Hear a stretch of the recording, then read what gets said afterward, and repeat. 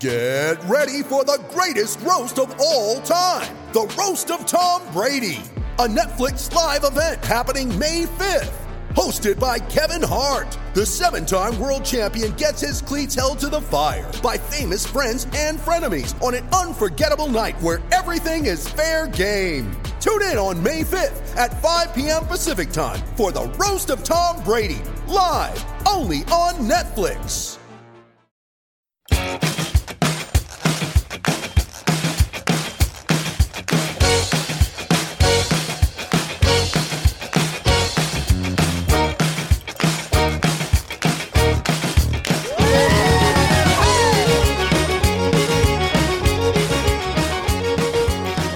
Hey, sir. Hola. How's it going? Pretty good.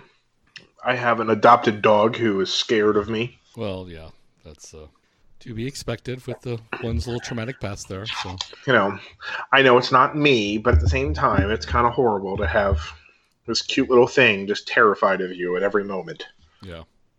And constantly rejecting you. Reminding you that you're a terrible person. Well, dogs are intuitive that way. They are. They're very intuitive.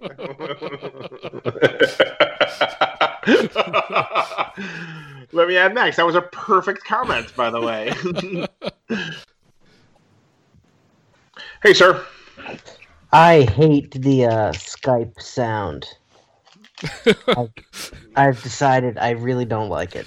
All right, so next time, Poser, we have to both be singing it when he, connects. Boom, boom, boom, boom, boom, boom, boom, boom, boom, boom, boom. This is just teaching you how awful it is. It's catchy, man. It's really catchy. It's horrible. I just think someone's a little cranky. Yeah, I think so. I have decided something in the positive end, though. I've decided as a society that we need to eat more ham. Well, obviously. But what brought you to the decision that we need to eat more pig? Well, because I was eating some ham the other day, and I was like, this is really good. And I just don't think, if you were to ask people what their favorite food was, I don't know if there's anybody in America that would say ham, and that's a problem. Ham is delicious. The spiral ham is really a great invention. It really is. It's a nice glazed spiral ham is almost as good as a really good prime rib roast, which is saying something. That is high praise indeed. We get a spiral ham every year for Thanksgiving. We didn't do it this year because we didn't have 1 million people at Grandma's, but there's 2 turkeys and a ham. And yeah, we had that for 12 people. Yeah, we do it for Grandma. Oh, for Thanksgiving normally it's 40, 50 people. It's crazy.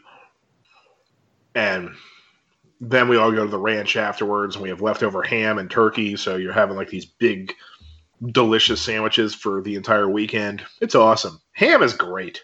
It is great. As Homer Simpson said, one magical animal. Because, see, the great thing about that magical animal is that you can take one part of it and wrap it in another part of it, and it makes it even better. Even more amazing. You can wrap ham in bacon, and somehow it's better. Right. You wrap anything in bacon, and it's better. Exactly. The engine of a 57 Buick. Wrapping in bacon, better. Well, certainly better. It's a little oily, but I literally like the bacon. Really, it's not that much more oily. Have you noticed how much grease comes off of bacon? Right. Who was it? Was it Gaffigan that talked about the shrinkage in bacon? Oh my God, it's so disturbing. When you make bacon, you're like, oh, this is so bad for me. Oh, but it's so good. Oh God, I love bacon. And welcome to the Sneaky Good Podcast. I'm Poser, and I'm really drunk tonight. I just want to point that out. Is this what you need the extra 10 minutes for to get loaded up a little bit more? No, I was walking the dog. No, but okay. Posette and I have been drinking all evening, and I don't know if you're familiar with your alcoholic terminology, but I've had somewhere between 8 and 10 fingers of whiskey. So I'm a little blitzed. I'm not going to lie. Ask your parents what a finger is. I assume it's. I don't know. I got nothing. Yeah. Confused as always. Guess Max. Not even a guest, a regular. Let's be honest. I mean, I don't want to say I'm responsible for the season, but you are happen at the same time. Yeah, it is. We added you to the Sneaky Good podcast, and this season happened. It is entirely your fault. But the Florida game, also your responsibility. If we're gonna, you get the good, you get the bad. So, man, that's a lot of bad though. Yeah, but the Florida game was pretty fun, and I saved the program and destroyed it. There you go. And with me, as always, our producer Chris, making me sound a little bit more intelligent than I am, which is not very intelligent. Well, I do what I can. Hey, we appreciate it, or at least I do. I don't know about everybody else. I do appreciate it. I do appreciate it. I'm pretty incoherent sometimes, so. Yeah, I'm beginning to think that I spend most of my life in somewhat of a state of incoherency. I guess the upside is that so many other people are also spending parts of their life in some sort of incoherency, so it kind of balances out. Yeah. So I have been largely against this season. I mean, I'm not like campaigning against it where I'm like, protesting it or anything like that. But by and large, I think it's a bad idea. That said, the season kind of justified itself this weekend with LSU ruining Florida's chances of making the playoffs, and then watching Dan Mullen go on the SEC network afterwards and complain about Ohio State only playing 6 games. I don't know if you watched the aperitif afterwards, but it was beautiful. I didn't watch it live because I went straight to Zach Wilson and BYU, which is appointment TV for me. So I saw it after, and as unlikable as Ohio State made themselves last year, and they were insufferable. I decided last year that I figured I was going to hate Ohio State for the next decade. Now I'm honestly kind of starting to like them because of how much they're, frustrating all the annoying people in college football. Yeah, basically, if you come off worse than Ohio State, you're doing something very, very badly. I mean, like, Florida is complaining about him. Texas A&M is complaining about him. Dabbs is complaining about him.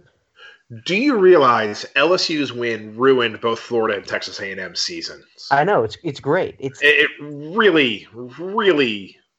We packed a lot of punch into one 3-hour session. So, good job, team. If you're going to only show up for one game of the season, this was the one to do it.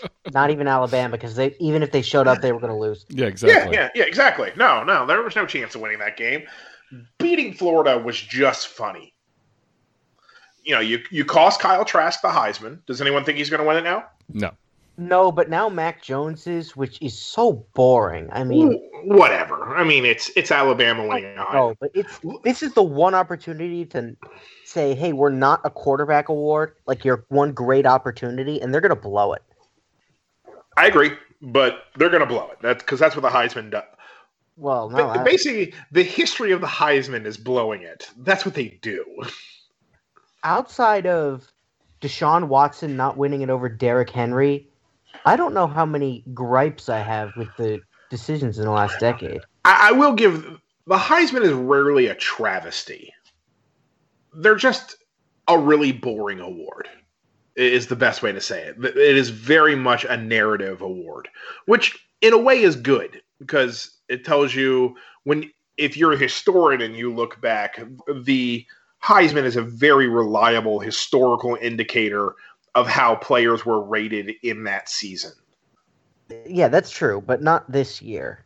But they're not very good at praising oddballs or finding crazy seasons, and it's a very by the book award.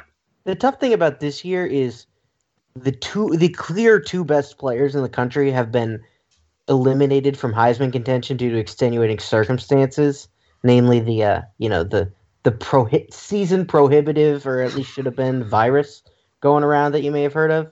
Yeah, I've heard of it. It's I am familiar. you lose Fields and Lawrence, and you have to choose between Kyle Trask, who is actually was really explosive and good, and Mac Jones, who is just AJ McCarron with a better team and better offense. At least with better skill players. And he's so boring. But he's really good. I'm not saying he's not really good. He killed LSU, obviously, which is easy. But I really think, and I honestly kind of feel strongly that you give it to the guy that makes that engine really go, and that's Devontae Smith. Yeah. If nothing else, that would be a fun thing. Give it to a wide receiver this year. I'm totally for that. But going back, so this LSU win cost Kyle Trask the Heisman. It's gonna cost Florida a shot at the playoffs. It's gonna, when you start to think about it, it's gonna cost A&M their shot at the playoffs because their best win was Florida. And congratulations, your best win no longer means anything. So, really, job well done. Yeah, everything about it was so great. Most of all, I tweeted out before the game, I was like, all I want to see is effort. I don't care if you lose by 40. And yeah, there was effort.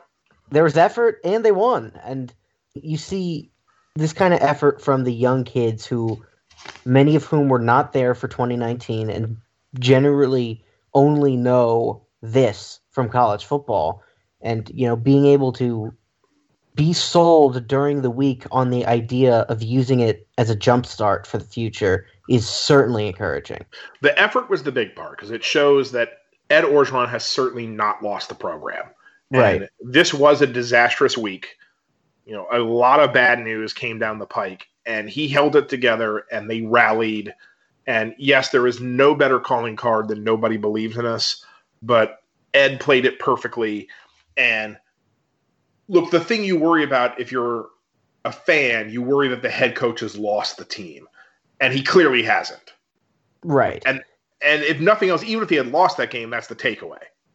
Yeah, I think the opt-outs and whatnot are the season lost the players, not the team, not the coach. Yeah, honestly, the season lost the players. I think this really helps for keeping Eric Gilbert.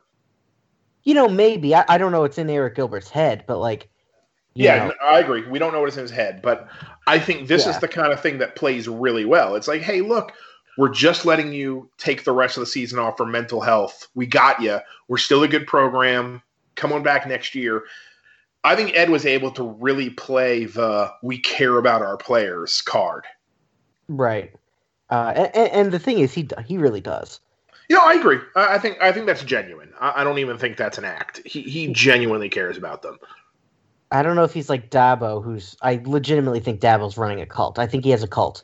Which allows all those guys to stay there. That's how you do it. Have you ever been to Clemson? By the way, delicious ice cream. They have a great dairy store, almost as good as LSU's. Yeah, but UConn's got a great one, and their football program is, nothing.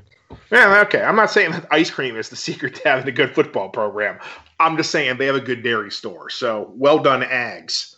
We salute you. Once again, I must mention that I have been drinking a lot tonight.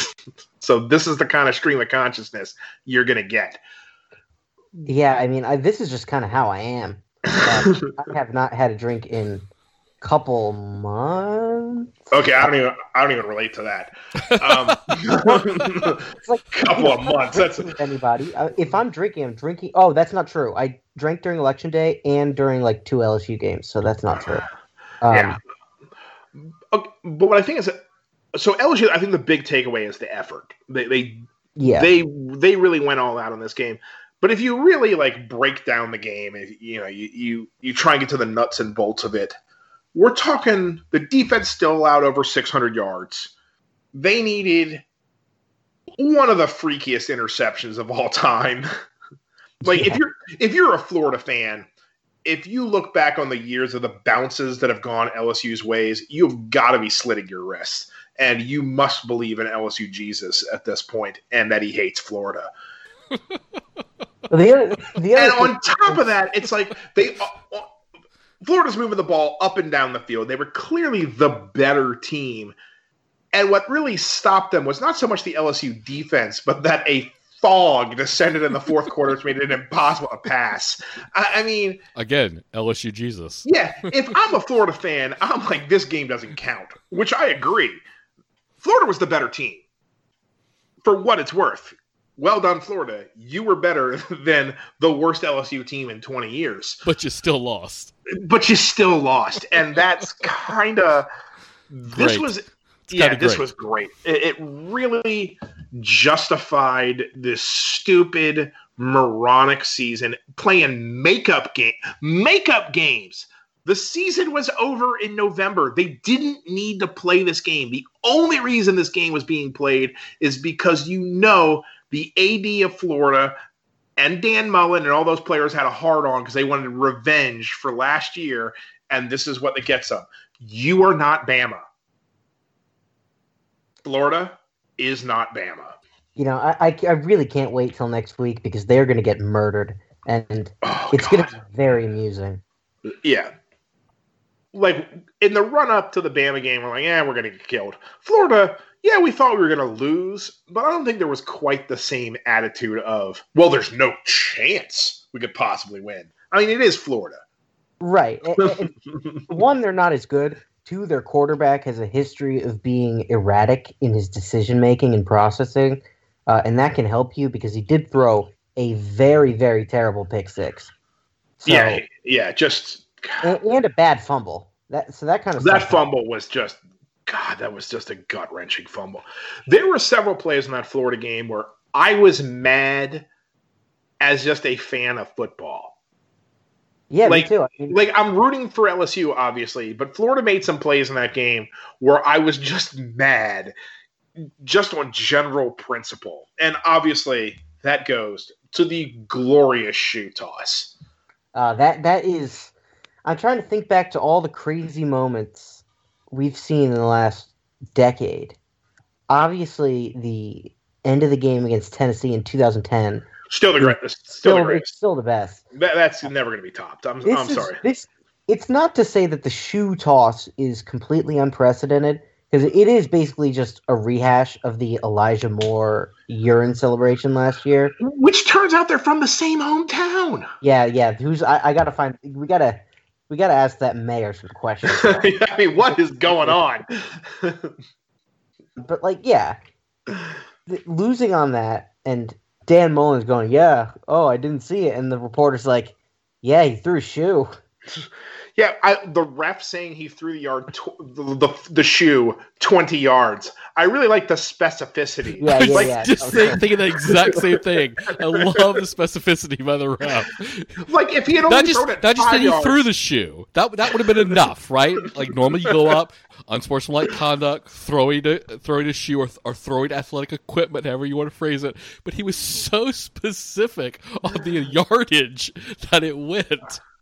Like, if he had thrown it 5 yards, it wouldn't have been a penalty. It's like, look, you can throw a shoe 10 yards, and we'll let it go. But you threw it 20 yards. That's a penalty. It's like, all right, look, if you had thrown it, horizontally towards the LSU sideline, maybe we'll let it go. But and then for Mullen after the game to say that he was making a football move. Now, that happens. I don't break down film like you do, but if you design a play in which a guy has to throw a shoe, I think you've really run afoul. Dan Mullen's innovative, but he's not that innovative. I don't know of any concept where you throw a shoe. And the crazy thing is, I don't even think that was the worst decision in the final 2 minutes of the game. The clock management on LSU's final drive was worse than anything Les Miles ever did. It was really bad, but nobody cared because they were shocked they were in the game. I think that's exactly right. No one you cared. Can really say it was worse than anything Miles has ever done.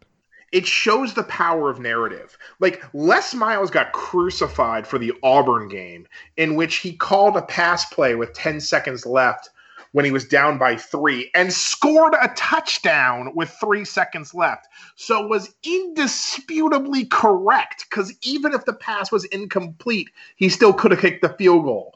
And he got crucified for that call, because that's the power of narrative. Ed Orgeron planned with a minute and a half left in the game to run out the clock to kick a 57-yard field goal. I mean, that's insane. The one thing I will say to justify it is if I had to play devil's advocate, because I do think it was kind of bad. Kind of? Yeah, it was pretty bad. The score was tied, and you have a true freshman quarterback. You are very worried about an interception, especially in the fog, in which Florida just goes and wins the game. So you want to say, all right, we'll take this to overtime, where you certainly would have lost, but it's, we'll take this to overtime unless we get this, unless we convert this crazy prayer kick, in which case, great. If you are the inferior team on the road, you always play to win on your last possession. And this goes for like overtime when teams try to kick. You should always go for a touchdown, and if you score a touchdown, you should go for 2 because you're the inferior team and you need it to come down to crazy variance. Playing forget about the individual decisions, which were terrible. The tactics were god-awful, but the tactics were just a function of a horrible strategy, which was, hey, we're in position to kick a 57-yard field goal, which not only has our kicker never done before, but no kicker in the history of LSU has ever done. And we're going to plan on that to be our game-winning play.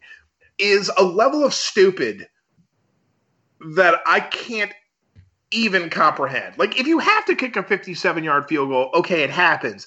But to plan to kick for a 57-yard field goal and then to have the clock running to that check down pass on third down, to have to sprint onto the field to kick a 57-yard field goal. By Johnson. He actually had Boutte open on the other side of the field on like a 15-yard comeback route for a first down. The level of terrible decision-making, I mean, I dare you to find me a worse Les Miles call. I mean, the Ole Miss game, that's just because Jordan Jefferson got sacked. I mean, that wasn't a play call. It was he got sacked. This was Max Johnson decided to check down.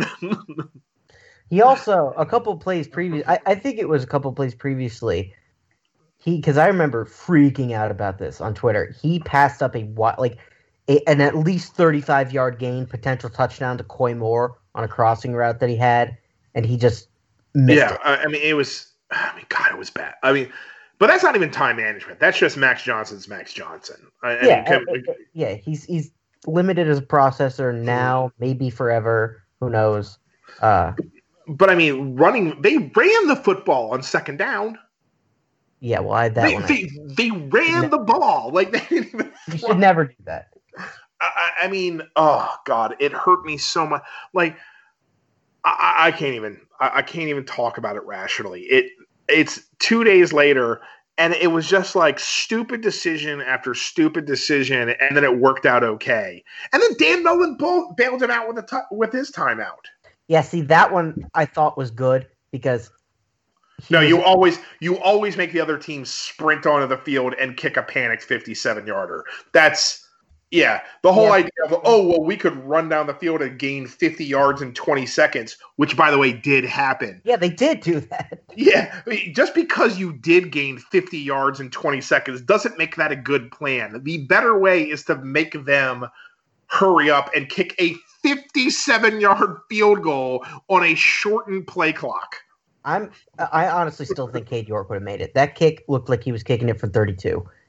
That guy's nails. That was the greatest kick of his life. Cade York is, in his LSU career, 9 of 11 from 50+, and the NFL average for 50+ is around 50%. God, I will give Cade York, my God, in a game that ended on a series of terrible decisions made by a lot of people, Cade York was nails. He was the one guy who was he's like, I got this. And yeah, I think he would have hit that from 60. It would have been good from like 63. I mean, it was near NFL record levels. And I mean, this guy is already better than like half the kickers in the NFL, because kickers in the NFL are having a rough year. I mean, look, kickers in the NFL are very, very good. And, honestly, look, we've had good kickers here. But that might have been. I don't want to take away from the kick against Auburn, but that's up 8 yards. Yeah, I mean the Cole Tracy kick, the kick Tracy, I still think is the greatest kick in LSU history. I think this is number 2. No, this is 1. I mean, it's better than the kick Tracy. I mean, no, the difference with kick Tracy is if you miss that kick, and remember that was still from distance. It was like 45 yards. It was not a gimme. If you miss that kick, you lose. This was you miss it, you're not going to get blamed. You miss from 57, no one blames the kicker. Yeah, the Cole Tracy kick. Oh, it's from 42. Yeah, that's pretty good. That's pressure. Yeah, I know, but this is 57 in the fog in a week when your program was bleeding from 100. I agree with it. The difference is, I'm just saying the difference in pressure is this. If Tracy misses, LSU loses, and he's the GOAT. Because 42 yards you should hit. Cade York, if he misses, everyone's blaming Ed Orgeron for the clock management and playing for a 57-yard field goal. Right, and even then, with with more negative momentum against him, that would have been pretty bad for O. Yeah. Oh, it's great for O. But I'm saying for York, when he walks out there, he is, no matter what happens at that point, he's golden. Yeah, but even if they were down 1, I don't think he cares. Oh, he doesn't care. I mean, God, Cade York, that was a hell of a kick. But yeah, I do think those are 2 of the biggest kicks in LSU history. They turned defeat into victory. Yeah, I mean, so did Kyle Trask in Florida's red zone offense. Yeah, that's what are you gonna do? I mean, well, you're gonna score. You should score. You are playing LSU's reserve corners on the already worst defense in the SEC. You score more than 34 points. I don't care how many yards you put up. Like Kyle Trask on a down-to-down basis wasn't very efficient. He posted 0 EPA per play, which is actually less than Max Johnson, because he was basically just, like 9 20-plus completions and general indecision between. I mean, it was bizarre. Let's put this. LSU had 4 red zone chances, and they scored 4 times. I think 3 of them were touchdowns. Was one of them a kick at the end of the half, though, like when they just got it and kicked? I don't think they got in the red zone on that one. Well, but Cade York, I think, hit a short field goal to start the third quarter. That one that got kind of where Chasen Hines got called for holding. Florida had 8 trips to the red zone. 8. That's bad, people. Like, I don't even care what your red zone average is. If you get 8 trips to the red zone, your defense has failed. They got 8 trips to the red zone. They scored 4 touchdowns, and they kicked 2 field goals. And I think that's the difference in the game. The fact that McPherson kicked a 20 he kicked a 23-yard field goal, and he kicked a 31-yard field goal. And that is the difference in the football game. That Florida got inside the 20 8 times and only scored 4 touchdowns. Yeah, I mean, I really, really did think he was going to make the last kick. Like, I was pretty sure he was going to make it. Yeah, 51 is, once again, it's 51. No one's going to blame a guy for missing from 51. Good. I mean, it was close, but I didn't think it was going to hit it because of how the game had gone. Like, does that make any sense? Like, it was too poetic for him to. Well, it would have been, but from a season standpoint, yes, the Bo Pelini defense giving up a game-tying field goal after a apparent game winner with 23 seconds is spot on to Bo Pelini. But within the game, that was Florida finding ways to lose. They spent the entire game shooting themselves in the foot. So missing on that final field goal just was par for the course for the game. Yeah, it really was. And, of course, they didn't deserve to win, even though they were the dominant team. Yeah. The fact that they were close and they let LSU even be close is humiliating, considering who they are supposed to be and who LSU is. Yeah, I mean, Florida had everything to play for. For them to just to crap the bed the way they did is You cannot do that. This was a layup to make, because if they win that game and then they get blown out by Alabama, they still make the playoffs. Nah, 2 losses. This year, who else is going to go? I mean, Florida's Ohio at least State. Yeah, and then I think it would go over the Notre Dame Clemson loser. So Florida would have been the 4th team in. Well, only if Clemson were the loser, because they wouldn't give it to 2-loss Florida, who has no legit wins. Versus lost Notre Dame with a win over Clemson? No way. I don't think you've paid attention to the last 10 years of college football, where the rule is, in case of anything close, it goes to the SEC team. And that's just how it works. That's true, but they've also never put a 2-loss team in over a 1 when they had the chance, and they've had several chances. No, well, except for when LSU won a national title. Well, no, I'm talking about the playoff. Well, I mean, but still, there was only 2 teams then, and LSU still made it. So but there was no other 1-loss team in that point. There were 1-loss teams. It was just they were all terrible. Well, yeah. I mean, I'm just saying, when in doubt. I doubt it, but I don't think there is. I don't think there would have been doubt, but it doesn't matter because Florida just is about to fall to whatever in 3. Yeah, they're done. I mean, that just. I mean, that was their season, and for them to lose that game with everything on the line is just an inexcusable loss. Yeah, that's unbelievable, and God, it was great. It was really great, and it was because what we were talking about is just they need some good news, and that's not going to happen while they're playing football. I mean, obviously we got proved wrong, but this was, and also for it to happen just a few days before signing day, that's definitely a momentum builder, so you can close the season on a high note. Yeah, it depends how close the decisions are for some of these guys to the point where they're just looking for tiebreakers and who's at the forefront of their mind and all that kind of stuff. It doesn't. I don't think this sways anybody who's on the fence. It doesn't, right? No, I agree with that. But I'm saying from a narrative standpoint, now LSU ends with a big win over Florida. If they have a good signing class, which we'll know by the time this drops, we don't know while we're recording it, and then if they can beat Ole Miss next week, all of a sudden you've got a little bit of – we were talking about this last week. All of a sudden you suddenly have some narrative momentum of good news. Yeah, I mean, if you get a good signing class and you end up 5-5, you can easily basically say – and you can easily make this argument. If they end up 5-5, it is the equivalent of an 8-4 season because you would have added 3 cupcakes and dropped Missouri. Yeah. So it's the equivalent of 2009. Oh, 2008. Oh, right. Yeah.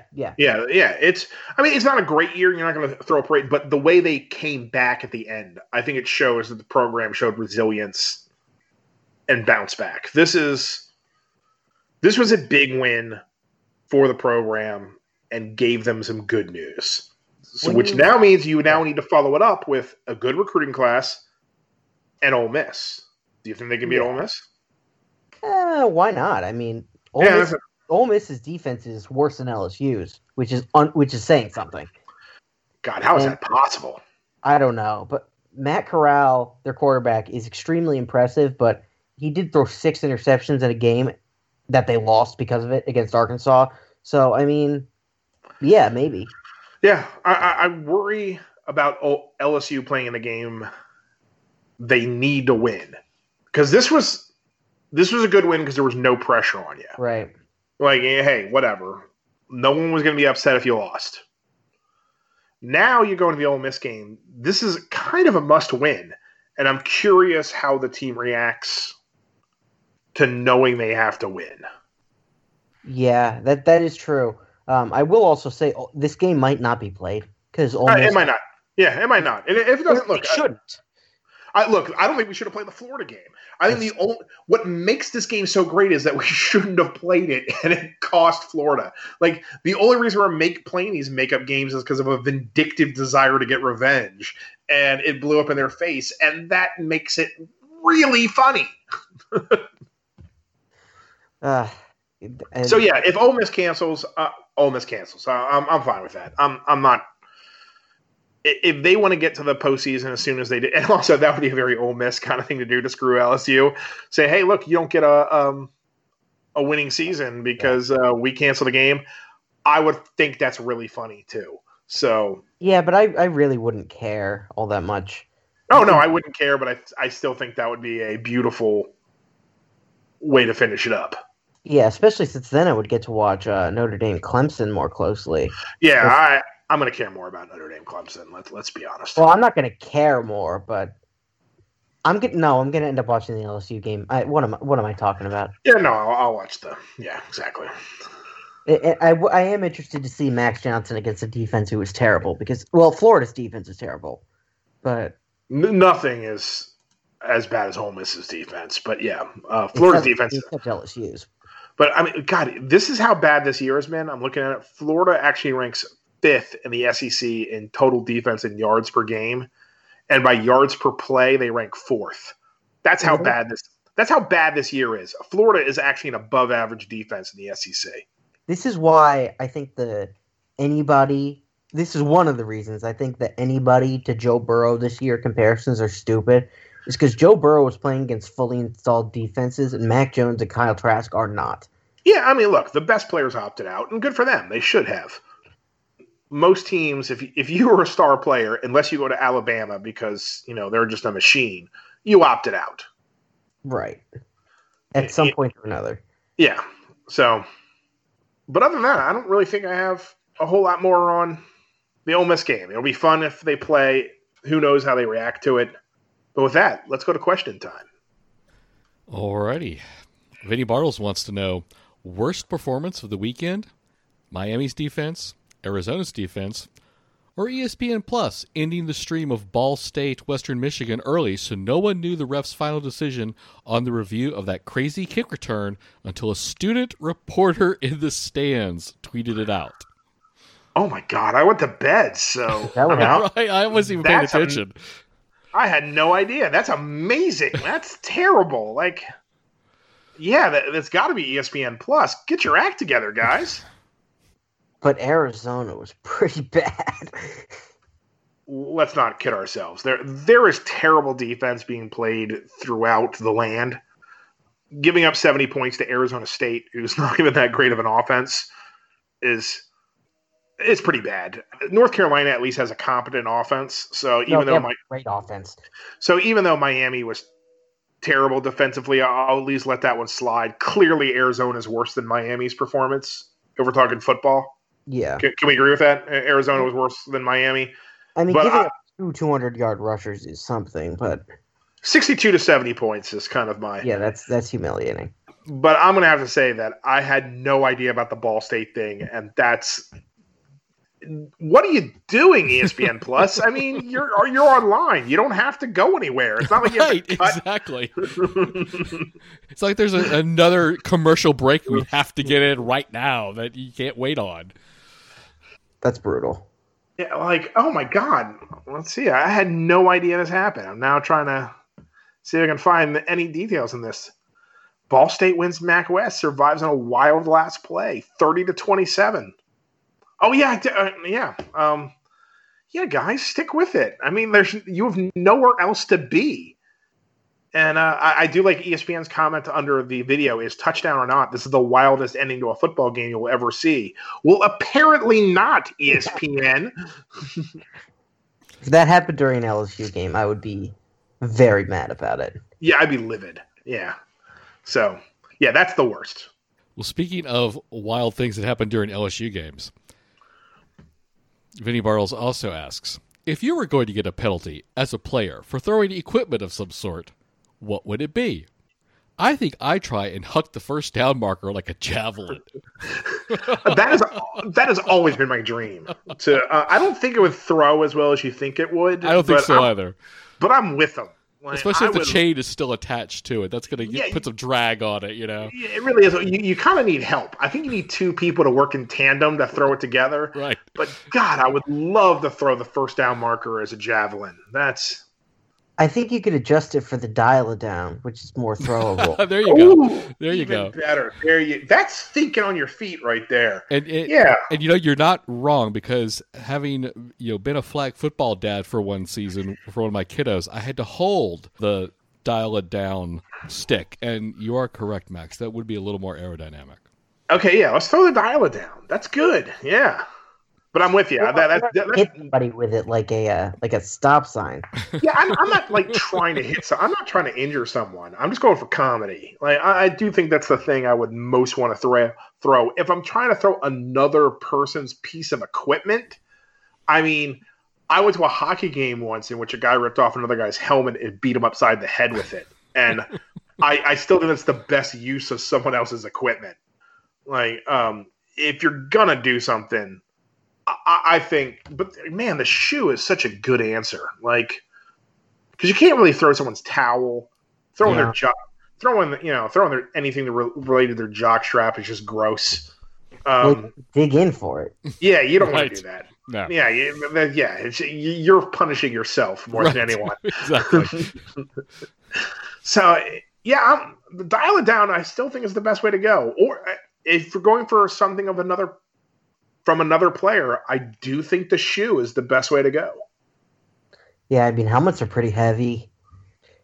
You wouldn't get a lot of distance. I don't know if you would get 20 yards out of it. Yeah, 20 yards is impressive. Let's admire the athleticism.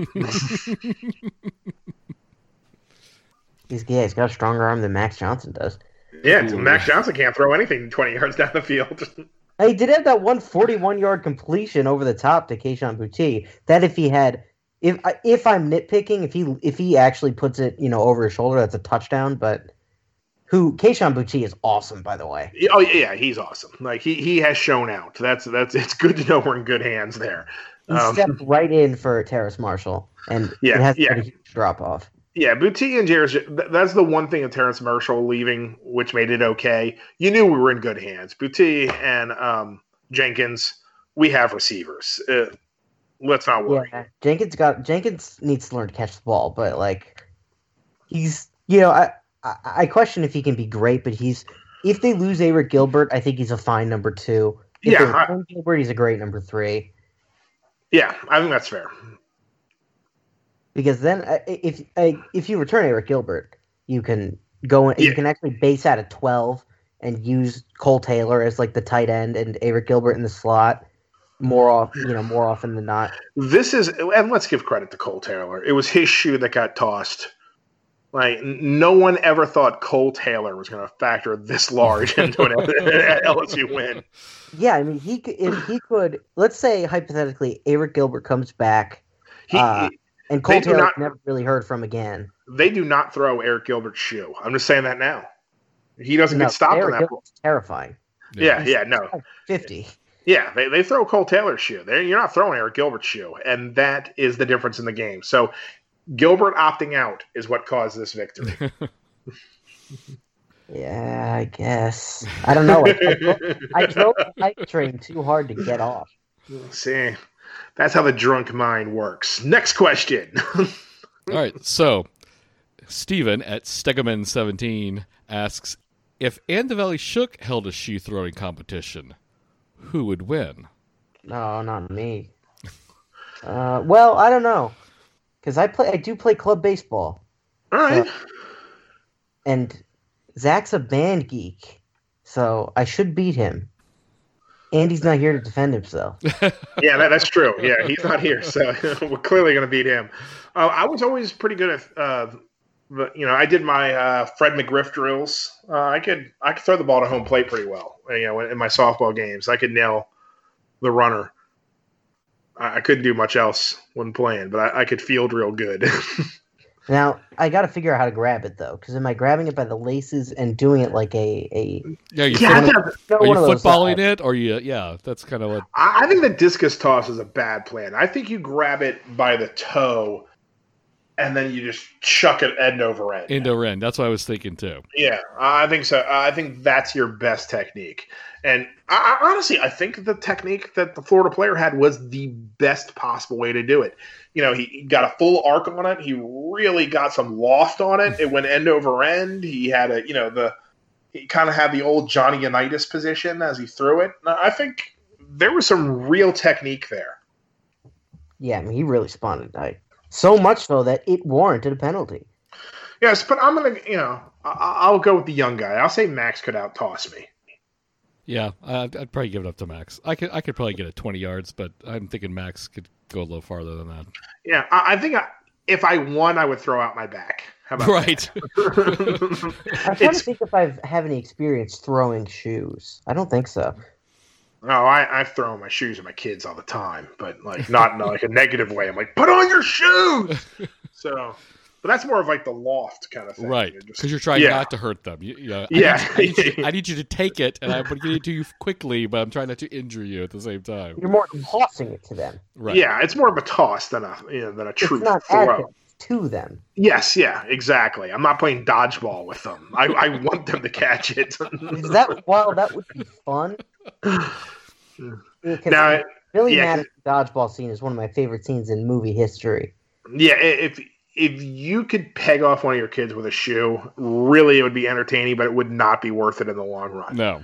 When child services shows up. Yeah, not in the crying jag. Your wife would be really pissed. You don't want to. Yeah, and then CPS comes and takes away your children. So none of that's good. But for that 5 seconds, it would be worth it. Just bam, feet overhead, because it would happen. Because my kids can't catch anything. Yeah, I think it would be a shoe. All right, so wrapping up the questions, Jacob Hibbard asks, what are your top 5 favorite LSU wins, not counting title games? That means no SEC title games, right? Yeah, let's throw out. Anyway. Let's just throw out all title games. Say no SEC, no. No bowl games. I wouldn't have picked a bowl game. No, bowl games would count, but yeah, who's going to pick a bowl game? I mean, geez, how lame are you? Unless it's like from the '60s, and you're okay. I would at least consider the Fiesta Bowl. That's a major real bowl. Yeah, something where you're totally ruining somebody else's season. Yeah, those are great games. That was I really do. I really could think I would argue that's the start of 2019 LSU. Oh, I agree. I think that's. I would even go further back. I would say the Auburn game is the. No, because they sucked they didn't suck, but they were They lost games after that. They did. When they played. When you look at it, the Auburn game was like the spark, but the spark didn't catch until the Fiesta Bowl. Okay, that's kind of the way I would look at it. Joe Burrow was the new quarterback during bowl practices. Like once he got hit by that UCF guy, that changed everything. He became Joe Burrow, and that was it. I will say that if you remember, the Fiesta Bowl was kind of boring in the fourth quarter because LSU was basically trying to hang on and just get out of there, and UCF just wouldn't go away. It was clear UCF cared a lot more about that game than LSU did. Oh, they needed to win it. They had to. They had been, declaring themselves the new Alabama for 2 years. That was we had enough. We had enough, and we did the world a favor. No, the only thing I don't like about it, I always like LSU winning, is that afterwards Alabama fans were happy. So something bad happened if Alabama fans were happy. Yeah, and then they won the national. Wait, no, they didn't. No, they didn't. Not that year. No, they lost. They got blown out. But if I'm saying my favorite LSU wins, the Bring Back the Magic game is still my favorite game of all time. I was hit in the head with a whiskey bottle, and I'm pretty sure I suffered a concussion. And I may have tackled a friend of mine down 5 rows of bleachers, and I thought I killed her.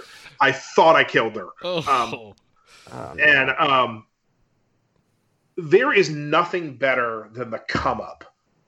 Like, as great as it is to play like these big, top 10 matchups and stuff like that, those are great. Like the LSU Georgia game when LSU beat Georgia, when Georgia scored the long touchdown and the crowd still chanted LSU. Just a great win. Those epic heavyweight matches, those are great. But there's something to be said for when you're terrible and then you finally get hope and you start winning. So I think that LSU Georgia game, I forget what year it was, that was amazing. The Bring Back the Magic game against Auburn, it will always be one of my favorite games. I think the 2019 LSU Auburn game, winning. Yeah, I think the kick Tracy was just. No, that was 2018. 2018. I'm sorry. The 2018 kick Tracy game is just. Yeah, that was really great. It was because you thought the program was dying. It's another one of those games where you thought, like, if LSU loses that game, dark things happen. That was epic defining. So that's really high on my list. Honestly, I think the 2010 LSU Alabama game when they the D'Angelo Peterson run. Yeah. I mean, that was years of misery kind of stuff. I know 2019 over Bama is one of those kind of games, but if I have to choose, I would choose that 2010 Bama game from a cathartic standpoint, meant more to me. And honestly, 2007 LSU Florida. That's the fourth down game, Jacob Hester. Yeah, Jacob Hester. That's got to be. We're talking about Titanic, heavyweights going, head to head. That's definitely on my. That'd be one of my top 5 for sure. That game was awesome, just awesome. Yeah, what sucks, I got into this after that, so that's just lore to me at this point. Oh, it was. I swear to God, I will name my first ulcer 2007. That was not a fun season to live through.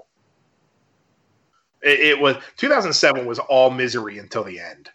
It was the greatest college football season of all time, though. Yeah, it's sort of like the old Chinese curse. May you live in interesting times. 2007 was an interesting season. Every game was just stressful as hell. I mean, looking back on it, I love that season, but living through it was terrible. Yeah, see, I was pretty much just a Giants fan at that point, which was a pretty great year for that. Because if I had been an LSU fan at the time, that would have been a great sports year. Because 2011 was almost my great sports year, because UConn won the national championship in basketball, the Giants won the Super Bowl, and LSU lost to Bama, and that was close to. And the Rangers lost in the East Final after almost winning the President's Trophy. That was. I hope I get back there soon, because all those other things, except the Giants, are trending up. But if I had to pick top 5 wins, I would say 5. No, I'm counting down from 1, so I know what I'm eliminating. I would say 1 is. I can't pick title games. 1 is Bama 2019, for obvious reasons, because I just basically got in, watched got into the fan base, watched the 2010 Bama game, watched 2011, and then watched everything else, which was just a huge majority of it. So I just thought they were cursed at that point. That would be 1. Number 2, man, I would say number 2 is probably also from 2019. It's probably Florida, because I remember during that game, or during the week of that game, basically convincing myself mentally it was the Bama game almost, and really, because we needed a win, and how badly I wanted to beat Florida.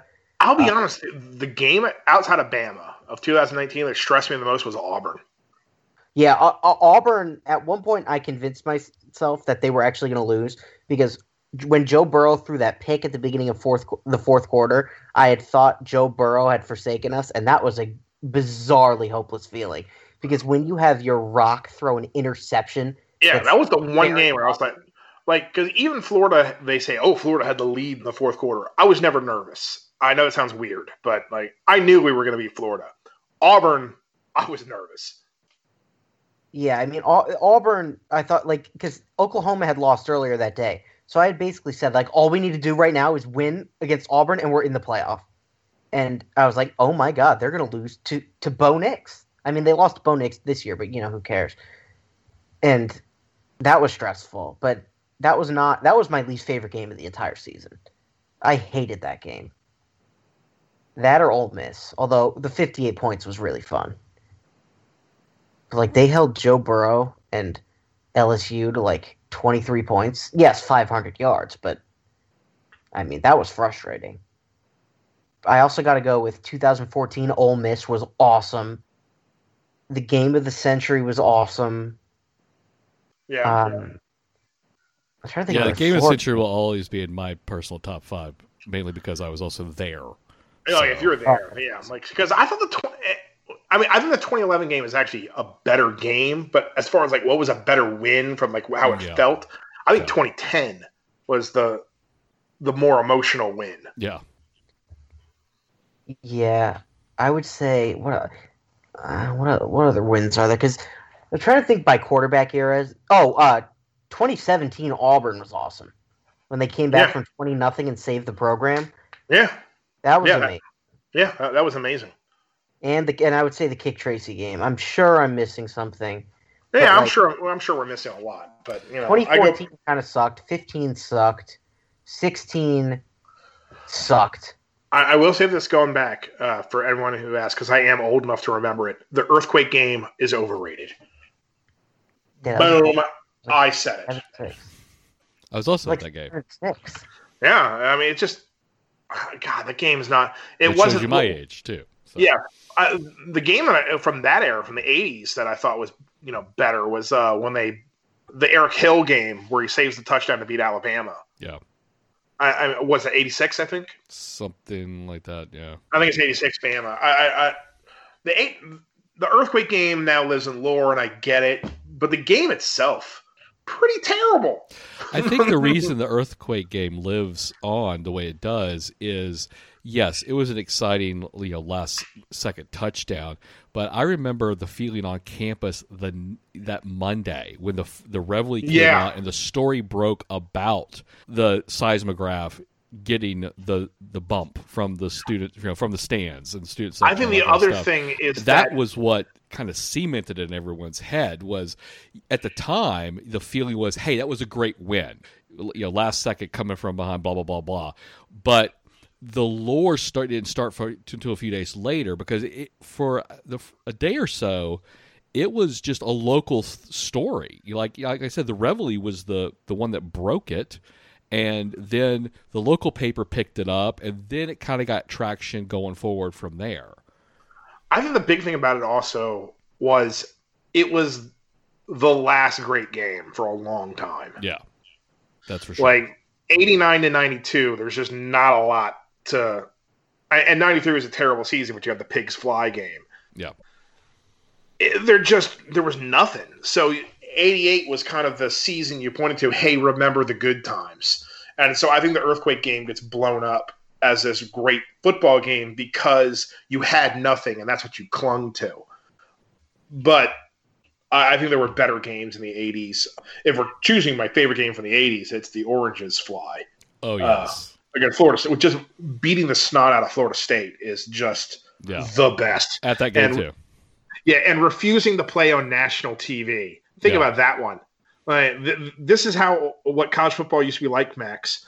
Oh, my God. They offered LSU money and Florida State to change kickoff from 7 o'clock to the middle of the day so they could broadcast it on ABC, and LSU said no. So they could have a night game, and it wasn't on TV. You couldn't watch it. I lived in Maryland. I had to listen to it on a Clear Channel radio signal, which I could barely pick up. You could only pick up by sitting on my roof. And I listened to the game with my dad sitting on the roof of my house, and LSU pounded the snot out of Florida State after turning down TV money. Well, to be fair, Florida State got their revenge in 91. Oh, they totally did. But that was so good. But that game was great. And but once again, it's the empty revenge. Oh, you beat our 91 team? Right. Oh, no. Yeah. Wow. The funny story about that 91 game was I distinctly remember listening to this game on the radio at my apartment. We didn't go to the game because we were planning, my then fiance, now wife, we were planning on driving down to Kenner to see her parents for the evening and spend the night and then come back, for school Sunday afternoon. And so I'm sitting there kind of throwing a bag together. We're listening to the game, and holy crap, LSU is beating the number 1 team in the country. And we got so excited. This was back before all the security protocols kind of went out out of control, so to speak. And basically, we just walked up to the student section gate, and the guy let us in. I'm like, I pulled out one of my old ROTC shirts and said, "Hey, we're here to help the ROTC guys," because back then they thought a bunch of 20-something-year-old college kids could help the sheriff's deputies hold back a crowd if they decided to rush the field. So we met up with our friends there in the student section in front of the band, and then proceeded to get soaking wet because it was raining and watch Florida prove that they were the number 1 team, Florida State rather, prove they were the number 1 team in the country by coming back and beating the crap out of LSU in the second half. But still, we had a lot of fun. So Yeah, just there were the 80s is still my favorite era just because it was crazy. Like the 90s are depressing and there's some great moments in there. Once you start getting into the the aughts and the team's just great all the time, and that's fun. Like I'm not it's better to root for a team that's great, but there's something to be said for the 1980s where you didn't know when the season began whether this was going to be a great LSU team or a terrible one, and there was nothing in between. The 80s were more about on the edge of your seat the whole time. Yeah, it was like you said, you didn't know. Yeah, yeah. You think Les Miles was crazy? Oh my God! Like, yeah. And the 90s just made you want to just put a bullet in your brain. It was bad. I'm not sure if I would throw this in my top 5, but it's certainly very memorable for me. We were at the 2011 game that opened the season against Oregon. That was a good one. Oh, that's a great game. And God, that was a great win. When a friend gets tickets for you, you don't really complain about where they are. So we were in the corner of the end zone in the Oregon section. We were a little row of purple, me and my family, amongst all the yellow and green, when Tyrann Mathieu had that awesome special teams play on the punt that he clobbered the guy with, knocked out of his hands, and just basically picks it up in stride and strolls into the end zone. That was our corner that we were in. And I can tell you, I could close my eyes and see and hear it in my head. Towards the end of the game, there in the fourth quarter, the LSU fans opposite us, where the band was. So I'm guessing there was also a heavy student presence over there as well. Were chanting "overrated" with the Oregon O over their heads. It was so loud, and it was so great. I just kind of stood there and smiled. I did not chant along. I was trying to be respectful of all the people around me. But get out of there alive. Yeah, exactly. And I would like to say this for my mother, who doesn't listen, but her family did have season tickets when she was a little girl. She would always say of the 1958 LSU Ole Miss game, she was there for Billy Cannon, and she will say that is the greatest game in LSU history. So I'd at least like to throw out that there are people older than I am, and they do remember the old games. And that one was pretty great. Funny story about that 1958 team. I got to meet a member of it. My mother worked for him in Baton Rouge as a legal secretary. He was one of the attorneys that she worked for. Look at that. So, yeah. And he had just I met him only one time. I stopped by the office for something, and because I was coming home from school or on my way to school, and was on the way, and she goes, "Hey, Mr. So-and-so's here," because I'm sorry, I can't remember his name, who it was, but he had this giant painting that somebody had done in honor of the 1958 team on his wall that I can still see in my mind's eye. It was just really well done, and so yeah, I'm with your mom. I have to go with that being one of the top 5. Hey, look, they still play it before games, and it still drives Ole Miss fans crazy. Yeah. And that's the most important thing, because it is Ole Miss week, and Ole Miss, go to hell, Ole Miss, go to hell. Go Tigers.